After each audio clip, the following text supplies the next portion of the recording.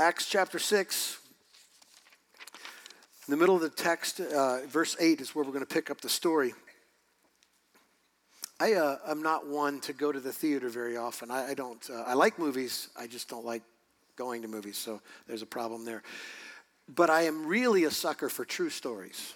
You know, if there's some flick that's coming out that's just a representation of someone's life, I get really into that. A couple weeks ago, I was watching on Saturday the NC2A Wrestling Championships. Anybody else into that? Or am I the only geek in the room? Okay. But I get so animated, I can't sit. I have to sort of get ready to wrestle. That's my old days. But I'm watching this thing, and I was having breakfast the next morning with a friend of mine who is kind of in the film business. And I said, somebody needs to do a dramatic film on Dan Gable's life. Anybody know the name Dan Gable? Some of you do. If you're a real man. I'm kidding. Dan Gable, let me give you a little bit. 181 and 1 in high school and college. 3 high school championships. That's because they won't let you, in that day, in 64, they wouldn't let freshmen wrestle. So 3 high school championships, 3 college championships, and he lost the last bout in the finals his senior year. Driven from that loss, he becomes world title champion, and he actually wins the 72 Olympics. Leaves. I mean, he's won everything you can win. The Russians made it their mission to beat Dan Gable, and they didn't beat him. So he becomes a coach at Iowa. He wins 15 national titles, 9 in a row. That can't even touch the record. The guy's story is amazing. And it made me think, when I was reading the text that we have today, every once in a while, there's someone who shows up. An artist, an athlete, somebody's exceptional. And they just stand out compared to the rest of us. And the guy we're looking at today is Stephen. There are many places the scripture kind of, for us, portrays men or women of such character. Makes me think of Hebrews, the writer of Hebrews, in making his case for faith, chapter 11 of Hebrews, we call it the Hall of Fame of Faith, because in listing for us examples of people who believed by faith in Christ, he starts laying out for us all these champions, you know, from Abraham and Moses and Noah and Sarah and prophets and kings, and all that stuff is in there. And it made me think of, well, if anyone should make that list, Stephen should. He's not listed in it, but he should be in Hebrews chapter 11 because he was that kind of man. I have a very difficult task today. We're going to pick up the text in verse 8 of chapter 6, and we got to go all the way to chapter 8 today. I don't have the time to read it, so let me just encourage you. Go and read it, because in this section, in this sermon that Stephen preaches, is basically a synopsis of the entire Old Testament. The narrative story from Genesis all the way. This is the Pentateuch, the first 5 books of the Bible. So let me give you kind of where we're going. This particular sermon and experience with Stephen tells us something special about him. And what it says to me is that this man lived like Jesus. He really did. And you're going to see it, I hope.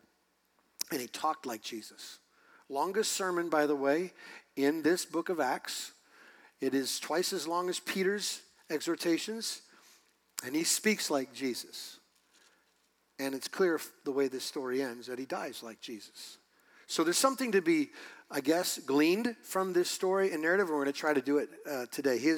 Stephen is the very first Christian martyr, loses his life for the sake of Christ. He is introduced to us. We saw it last week if you were here. In the beginning of chapter 6, Stephen is one of the men who have been asked to kind of meet the need of the Hellenistic widows who are being neglected unintentionally, I believe, from the food distribution of daily food. And so they raised up 7 men. Stephen's one of the men to meet that need. That's all we know of him. There's a description in verse 5 about him. And then in verse 8 begins to tell us all you ever wanted to know about the character of the man Stephen. So here's what I'm going to do. We're going to go through it in those 3 pieces. How Stephen lived like Jesus, how he spoke like Jesus, how he died. Here's the first thing, how he lived like Jesus. Look at the text in verse 8 through verse 15. And Stephen, full of grace and power, was doing great wonders and signs among the people. And some of those who belonged to the synagogue of the freedmen, as it was called, and of the Cyrenians, and of the Alexandrians, and of those who from Cilicia and Asia rose up and disputed with Stephen. But they could not withstand the wisdom and the spirit with which he was speaking. Then they secretly instigated men who said, "We have heard him speak blasphemous words against Moses and God." And they stirred up the people and the elders and the scribes, and they came upon him and seized him and brought him before the council. And they set up false witnesses who said, "This man never ceases to speak words against this holy place and the law. For they have heard him say that this Jesus of Nazareth will destroy this place and will change the customs that Moses delivered to us," i.e. the law. "And gazing at him, all who sat in the council saw that his face was like the face of an angel." Just to pick this apart, the description of Stephen starts with this: a man full of grace. We as believers, at least of this church, we talk about grace all the time. Grace is the best word I ever heard. Grace is simply God's unmerited favor and kindness to us through Christ. It is just him giving us what we don't deserve. I'm a sinner.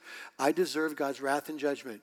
But in spite of what I deserve, I get Jesus. I get forgiveness. I get life eternal. That is grace as we know it. But grace doesn't just stop in what it does to me to pay for my sin. Grace changes me into a grace giver. Grace has two aspects to it. Just I'm the recipient of it, and then when I'm changed, guess what happens to me and other people? I treat other people with grace. I'm kind to others. I'm caring of others. Right? There's another aspect of this grace, and it kind of predates this Christian narrative that we have, but in those times it was used to describe the charm of one's words. So we would say it this way: that guy is really winsome. He's charming. Stephen was everything. He was not only full of receiving God's gracious gift, he was full of giving God's gracious gift, and when he talked, everyone knew he was a gracious man. In fact, I think even the text kind of implies some special presence about him when it says that his face was that of an angel. Undeniably different. That was Stephen. We talk about this grace of God in two aspects always in our good news storytelling, and that is this: that God's grace doesn't just pay for our sins, it transforms our lives. Amen? It does both. I'm saved from God's wrath and judgment, but I am being made new in the likeness of Christ every day being transformed. And that's happened to Stephen. He is a changed man, clearly a man full of grace is a way to describe that. Look at what else it says. Stephen was also described as a man full of power. The text kind of fills in some blanks for us when it says that he was doing signs, great signs and wonders among the people, which is actually a great description of Jesus. When Peter was preaching in Acts 2, we've seen this already, when he's describing Jesus of Nazareth, said he was a man attested to you by God with all signs and wonders. So you knew Jesus was from God because of the miraculous works that he was doing. In fact, when Jesus says to his disciples to wait before the Holy Spirit came, wait, because when he comes, you'll receive power. And so Stephen was full of that power. Power for miracles, for sure, because that's what the text says. As we'll see in just a little bit in this one chapter of preaching, power to preach. Like power to preach. And you've heard me say this before, there's a mystery to preaching, because God can just speak to multiple people in the precise way they need to hear through just one man. And Stephen was filled with the Spirit, and the power is coming out, we'll see in his preaching, but in his confrontation, he's dealing with the elite of the elite, the leaders of Israel, and he's confronting them in their sin and their position. And we see his power and courage and persistence, because we know how this is going to end for him. He's standing there giving a testimony, but he's going to die for the testimony he gives. So there's power seen in Stephen's life. Look at verse 10 where it says, when they were arguing with him, they could not withstand the wisdom and the spirit with which he was speaking. Stephen was described as this man having exceptional wisdom. There are a lot of nuances to a biblical word of wisdom, but the way it's used here is insight or discernment, the ability to take the word and apply it to a person's life. And Stephen applied it to the entire leadership of Israel right here in one simple chapter, full of wisdom. The totality of the text tells us and describes for us Stephen experiencing the same rejection as Jesus. Eerie similarities between the experience of Christ and his suffering and Stephen. In fact, the texts almost echo each other. They couldn't handle Jesus' wisdom. They can't handle the argument of Stephen. They accused Jesus of blasphemy, almost in the same categories of statements as they accused Stephen. He's against the law. He's against the words of God, and he's against God himself. This court, by the way, was even the same court that charged Jesus, same high priest that stood in control of the whole thing. The whole thing was a trumped-up charge then, and it is now. Similar experience. And so Stephen, we know, is as good as dead at this point. He's giving a discerning look at the need of the leaders of Israel. They have no interest in hearing him, and the conclusion is set. One last thing, we got to back at the verse 5 of chapter 6. When Stephen is selected as one of the men to meet the needs of the widows in the church for the daily distribution of food, he is described as a man full of the Holy Spirit and full of faith. I suppose if there's a way to describe a man under the control of God, that would be it. He's in me. He's living out of me. He controls what I say and how I behave. He controls how I move into things and how I care for other people. He was one of those people who showed Christ was in him by the way he lived and the words he spoke. So I've got a question. That was a quick flyover of a man's life who we see only in 2 chapters in the scriptures, and he's gone. But the description of him is overwhelmingly impressive. So here's the question. Why do people like this seem so rare? Do you know what I'm saying? Like if someone were to sit down and write my narrative, Tim, full of anger and bitterness, resentment and selfishness. That'd be closer to real than you can believe. Would they say full of faith, power, grace? You know, I've got some thoughts on why this is a rare man. Maybe it's a rare person in our culture. I think because it is so classically American to try so desperately to fit in with other people, that if we were to be pressed to stand our ground for Christ, it's a little expensive, too costly. If, and this is possibly true of our culture, we're so wrapped up in our needs and our desires and our wants that there is no room for King Jesus on my throne. I mean, I got one throne. There's one person in charge, and I'm so busy meeting my own needs. I am so about taking care of my own frustrations and my wants and my fears. I'm in charge. So King Jesus, you can be around, but you can't be on my throne. I'm on my throne. That's classically American. There's a possibility that I talk about grace. We talk about grace. We read grace, but we're so kind of programmed to a works-oriented world that we don't really live in the nature of grace. We don't really understand it. And so somebody couldn't say of us full of grace because I'm building ladders. I'm performing for God. Just think about that. So that's the description of how Stephen lived like Jesus. But here comes the accusations. Obviously, because Stephen's influence made the people uncomfortable, and because they tried to ramp up a debate with Stephen only to lose compared to his wisdom, they were totally shut down in that natural order of things. What do you do next? Oh, I know what you do next. Let's fabricate charges against him and put him on a phony trial and kill him. That's our plan, because we can't argue him to our side. Let's just get rid of him. And so here are the charges, to remind you again, verses 13 and 14. This man never ceases to speak words against this holy place on the law. For we have heard him say that this Jesus of Nazareth will destroy this place and will change the customs that Moses delivered to us. That is the law. Now, to be fair, I don't think these guys were making this whole thing up.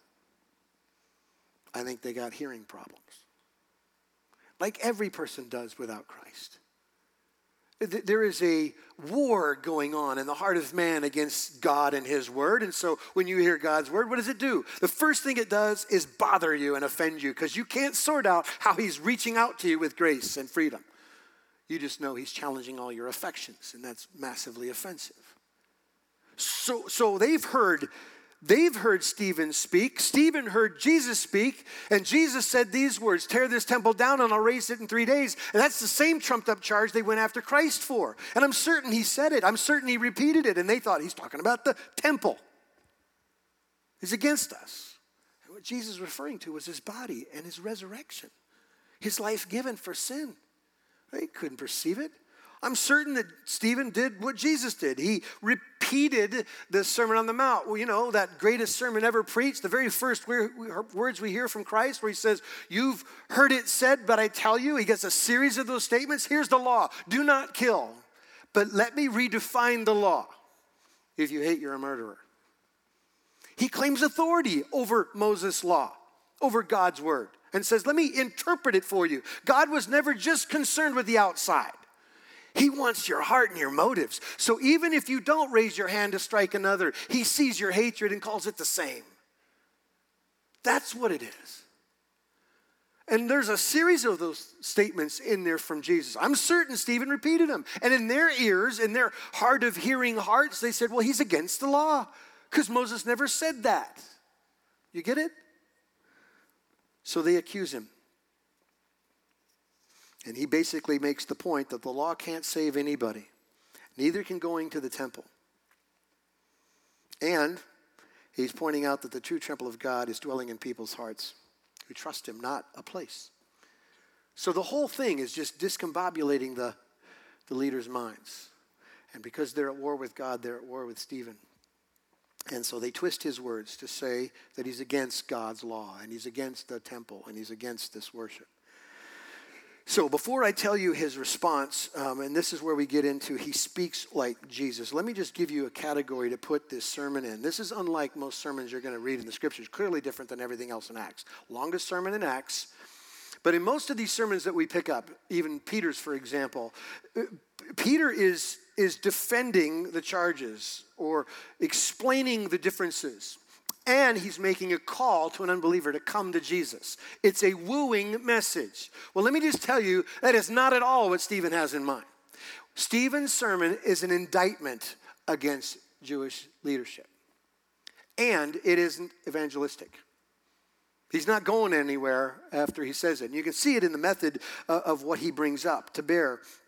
For instance, there is no mention of Jesus till the very end of this sermon when he's using Jesus as another person they've rejected, one. And two, there is no mention of the resurrection anywhere in the sermon. And three, there's no call to repentance. The message isn't meant to woo them to their senses. It's meant to lay on them the indictment of God's charges that they're guilty. And that's all it was meant for. Stephen confronted these Jewish elite and their theology, and he went at the core of the problem, what they believed in and their rejection of God over and over again.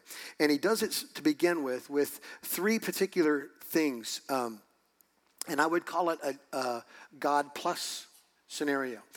They thought that the land they lived in made them special. They thought that the law they believed in made them special. And they believed that the temple they worshiped in made them special. Stephen goes after that in this one chapter in his sermon to say it has nothing to do with any of that. Okay, so let me try to make my point. Go to chapter 7. We're going to read a few verses. I'm going to use this as a Kickstarter to just tell you a few narratives, okay? He begins his sermon in verse 1. And the high priest said, are these things so? And he's regarding these charges against Stephen. Stephen said, brothers and fathers, hear me.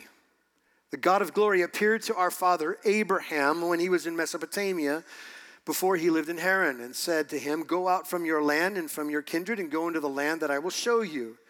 Then he went out from the land of the Chaldeans and lived in Haran, and after his father died, God removed him from there into this land in which you are now living.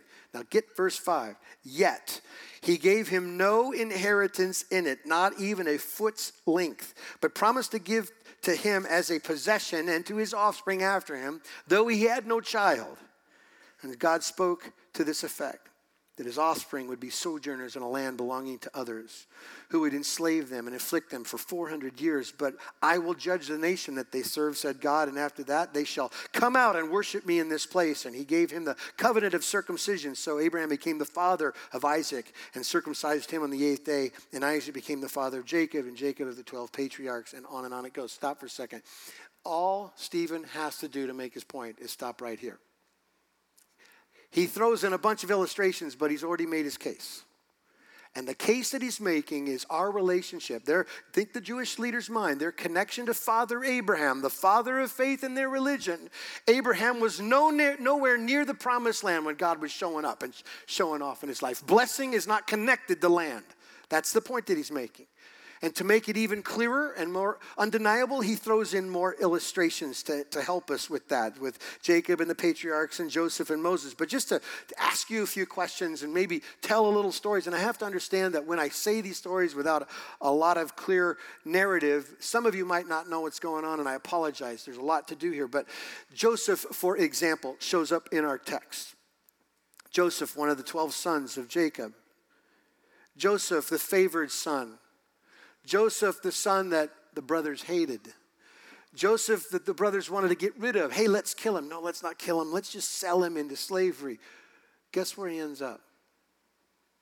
Egypt. And guess what God does with him through a whole wild set of circumstances of being accused and being jailed and being used and growing in position and platform where he ends up being number 2 in the land. In fact, he's so in charge that Pharaoh says, I don't want to think about anything. You take care of everything. He makes all decisions, even to the point where there's a famine in the land and his people, God's people, Israel, need rescuing. Guess where they go? Egypt. Guess who rescues them? Joseph. So here's a question. Where did God bless Joseph? Go ahead and say it. Egypt. Nowhere near the promised land. Let me add to that. In this narrative that Stephen begins to preach to these people, he then brings in Israel's blessing. And let me just take you to a specific part that I'm talking about. When God created a relationship with Abraham, he made a promise to make him a great nation.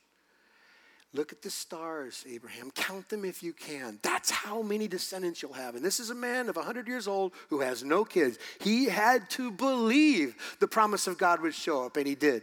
He believed. Guess where God delivered on his promise? Egypt. Not the promised land. 75 Jewish men and women went into Egypt. And many, many years later, 400 years later, millions came out. A multitude. God delivered on his promise, not where you would think, but where he chose. He was faithful. Let me add to that because we have a continued story here with Moses rising up for the people. Moses is described in the scriptures as a savior, redeemer type. He was called by God to lead the enslaved people of Israel out of bondage, right? Where did God raise up this deliverer, this redeemer, this savior? You can say it. Egypt. Clearly he did that. Where did God meet Moses and give him his word? Mount Sinai, not the promised land. Those are the stories that Stephen uses to make his points against the charges that somehow he's against what makes us special. The land makes us special. And so Stephen just throws down time and time again. No, God, every time God did something amazing, you were never home. The most miraculous events in all the scriptures happen in the desert, not in Canaan. You would think if you're a Hebrew here, you go, man, he's got a point. He's getting close to home here. This makes sense to us. But they couldn't hear it. Their hearts were darkened. Here's the punchline. We're going to back up in the narrative, read from 30 to 33. Again, Stephen talking. Now when 40 years had passed, an angel appeared to him in the wilderness, speaking of Moses, at Mount Sinai, in a flame of fire in a bush. When Moses saw it, he was amazed at the sight. And as he drew near to look, there came a voice of the Lord. I am the God of your fathers, the God of Abraham and of Isaac and of Jacob. And Moses trembled and did not dare to look. Now this is the part you should remember. Then the Lord said to him, take off the sandals from your feet, for the place where you are standing is what? Holy ground. This is his kind of drop the mic moment, okay? Your salvation doesn't come because this is holy ground. Wherever I meet my people is holy ground. Wherever I choose to show up is holy ground. Not this. You would think they'd get it. they didn't get it. So Stephen continues.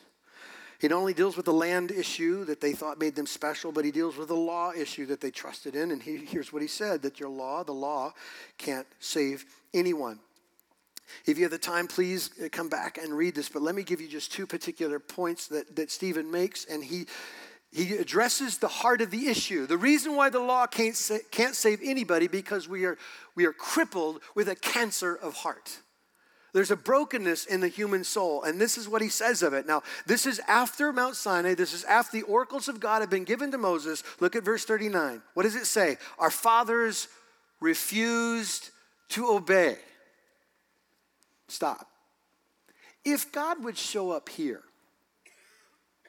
and say, I command you to, do you think you'd do it?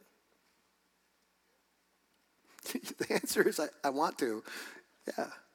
But if we're true to form, if we're true to the human inclination, no. The garden, we can't get out of bliss without him saying, one thing before I leave, don't eat of the tree of the knowledge of good and evil. I can't pull that off. It's too much. They refuse to obey the law because there's a heart issue. There's rebellion in their heart. Now watch this. This is what happens with rebellion. Rebellion just doesn't say no. It replaces. And there's a replacement problem going on here. It's verse, let's start in verse 41. This is how they responded to their refusal to believe and obey. And they made a calf in those days and offered a sacrifice to an idol. And we're rejoicing at the work of their hands. You want a narrative on humankind? That's it. Make a bumper sticker out of that verse. We're building false gods everywhere and trusting in the work of our hands everywhere. And here this is replacement theology was, I don't want to listen to God. Let me work on my own thing. When Moses stayed on the mountain too long, they got busy. And they built this calf and began to worship it. And I love verse 42 through 43. It's a quote from Amos, but it is a sarcastic, in my opinion, statement from God. Let me read it the way I want to read it, and you'll see it. God speaking to Israel. Did you bring to me slain beasts and sacrifices during the 40 years in the wilderness, O house of Israel? Oh, no, of course you didn't, because you took up the tent of Moloch and the star of your god Raman. You did it with a false god. You didn't bring it to me. You weren't worshiping me, remember? It's just dripping with a sarcastic response like, where was I in your pursuits? I wasn't even a part of it. They had a heart problem. Rebellion, and they turned to replacement. And the point that Stephen is making, the law can't get it, and you know it can't get it because all the law can do is expose you as a needy person, of which Christ can meet that need. Isn't what Paul says when he repeats this idea where he says, therefore no one will be declared righteous by observing the law. Rather, through the law we become what? Conscious of sin. Here's what the law does. It is the spotlight that I have a need. I'm crippled in my heart. God says something simple. Love your neighbor. How? How can I possibly love my neighbor if he does everything for me, pleases me in all ways? If I become his God and he does everything to appease me, maybe, probably not. I can't follow the law. I can't do the law. The law exposes me as a law breaker. Therefore, I've got a problem I have to address. The problem is my heart. It's broken in sin. It won't respond to God. That's the condition it's in. So Stephen goes after the law that they think, if I just add, if I just try, this collection of laws that I'm putting myself towards, God will give me the stamp of approval. And that's not the case. In fact, Stephen kind of makes this thought, if you think you're in because you have this land and law, you're wrong. He adds one more thought here, speaking of the temple. Verse 44, I'm going to jump to 48 after this, but he says, our fathers had a tent of witness in the wilderness. We have a tabernacle. God commanded the structure of this tabernacle where he would meet his people. And we moved around the desert for 40 years. And when David had his shot, he said, I'm going to build a place for God. And he never got quite done with it. So Solomon built a huge temple. But this is God's narrative about places for God. Yet the Most High does not dwell in houses made by hands. As the prophet says, heaven is my throne and the earth is my footstool. And what kind of house will you build for me, says the Lord? What is the place of my rest? Did not my hand make all things? Done. You got your hope in the land and the law and the temple, and none of it matters. Not a thing of it matters. Now, that would make you angry enough if you're a leader in Israel. But verses 51 through 53 probably pushed it over the top. You stiff-necked people, uncircumcised in heart and ears, you always, not sometimes, always resist the Holy Spirit. As your fathers did, so do you. Which of the prophets did your fathers not persecute? And they killed those who announced beforehand the coming of the righteous one, whom you have now betrayed and murdered, who you received the law as delivered by angels and did not keep it. All you do is reject God. That's all you've ever done is reject God. That's all that you can do is reject God. Now, they're angry, get me, but that did not push them to kill him. Watch what did. Verse 54. Now, when they heard these things, they were enraged and they ground their teeth at him. Oh, when a speaker is speaking and people grind their teeth, it's a bad sign, just to know. And he, full of the Holy Spirit, gazed into heaven and saw the glory of God and Jesus standing at the right hand of God. And he said, this is the death sentence right here. Behold, I see the heavens open and the Son of Man sitting at the right hand of God. Done. End of story. He's got to go. You can't attribute to Jesus holiness. You can't call him God. He is not standing next to the Lord Almighty. He can't be. Kill him. And so what do? Like any adult man, plug your ears, start yelling, and run at your victim. That's what they did. Here's the point. If anything doesn't describe the total crippledness of the human heart, this engagement with these leaders does the best job I know. It's the same issue we have. Total rejection. They rejected the examples in just this entire text. Joseph was rejected by his brothers. There's a theme of rejection in here, by the way, you should see. Moses was rejected by Israel. Text tells us here they rejected the Holy Spirit. They rejected the prophets. They rejected John the Baptist, the one who was foretelling the coming of the righteous one. They rejected the righteous one. And Stephen might as well put in this text, and by the way, I know what you're going to do in 2 minutes. You're going to reject me. Because that's what you do. You have no ears for God. You are rejecting people. Now look at how he died. Verses 54 through 60, I don't have the time to read it, but just know this. He is declaring his sight of the Lord at that very moment. They cry with a loud voice. They rush on him and they take stones and they throw at him big rocks until he's dead and he breathes no more. That's the end of Stephen. And he dies like Jesus in one particular way, that while he is suffering unjustly, he is praying for his persecutors. Lord, don't hold this against them. Does it sound familiar? Should ring a bell. The very prayer of Christ when he is suffering as well. This is the reality. When Stephen is speaking, they are hearing in their minds the ultimate blasphemy to equate Jesus with God. They could not stand. And what I love about this narrative, as Stephen is looking up, or he's preparing to die, I don't know what this means, church, but it says that Jesus is standing. Everywhere else you see him in the throne room, he is sitting because he is finished. Because he's Lord of all, because he's in control. He's standing when Stephen is dying. Maybe he's standing because he is welcoming his son, and maybe he's getting a better look at this ultimate sacrifice. Maybe he is, giving hearty approval to this kind of sacrifice that's willing to go all the way. I don't know, but this is something to note. I don't know what it means other than that somehow it's different in Jesus' mind for Stephen to live like Jesus, to talk like Jesus, and then ultimately to die like Jesus. So can I leave you with a couple thoughts? And I'm going to ask you a favor. I don't give very specific homework very often, but when you're driving home today, before you get out of the car, will you try to answer 2 questions? Like ask each other, ask your wife, ask your kids, ask yourselves these questions. If somehow someone was writing a passage about your life, what would be on it?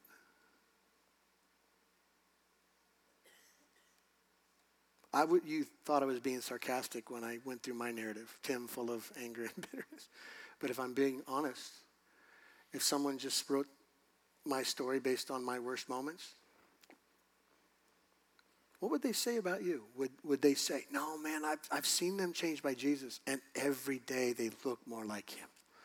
Every time I get close to them, there's a better expression of grace and favor than ever before. Here's the last question. Okay, Israel had a problem, okay, and I'm going to paraphrase it. Their problem was they thought they were in with God because of their land, their law, and their temple. Why do you think you're in? I go to church. That's why I'm in. I got a Bible, and you know what? I even wrote notes a couple of times. Pay my taxes, mow my grass, good neighbor. My kids haven't killed anybody. I'm in because. Or I'm in because I don't. I got a list of things I've never done or I won't do. And so therefore I'm in. God has to look at me differently because my actions save me. Why do you think you're in? Is your cry Jesus alone, by faith alone, to grace alone? Would you add anything else to that? If you would, it's a Jesus plus thing, and you've got to deal with it. Because when you add anything to Christ alone, you lose Christ alone. Let's pray. God in heaven, thank you for this reminder in this narrative of what the gospel truly is for us. I pray that it has and will bear fruit. God, would you move in us? Would it be said of us that we look like we've been with Jesus? We pray in his name. Amen.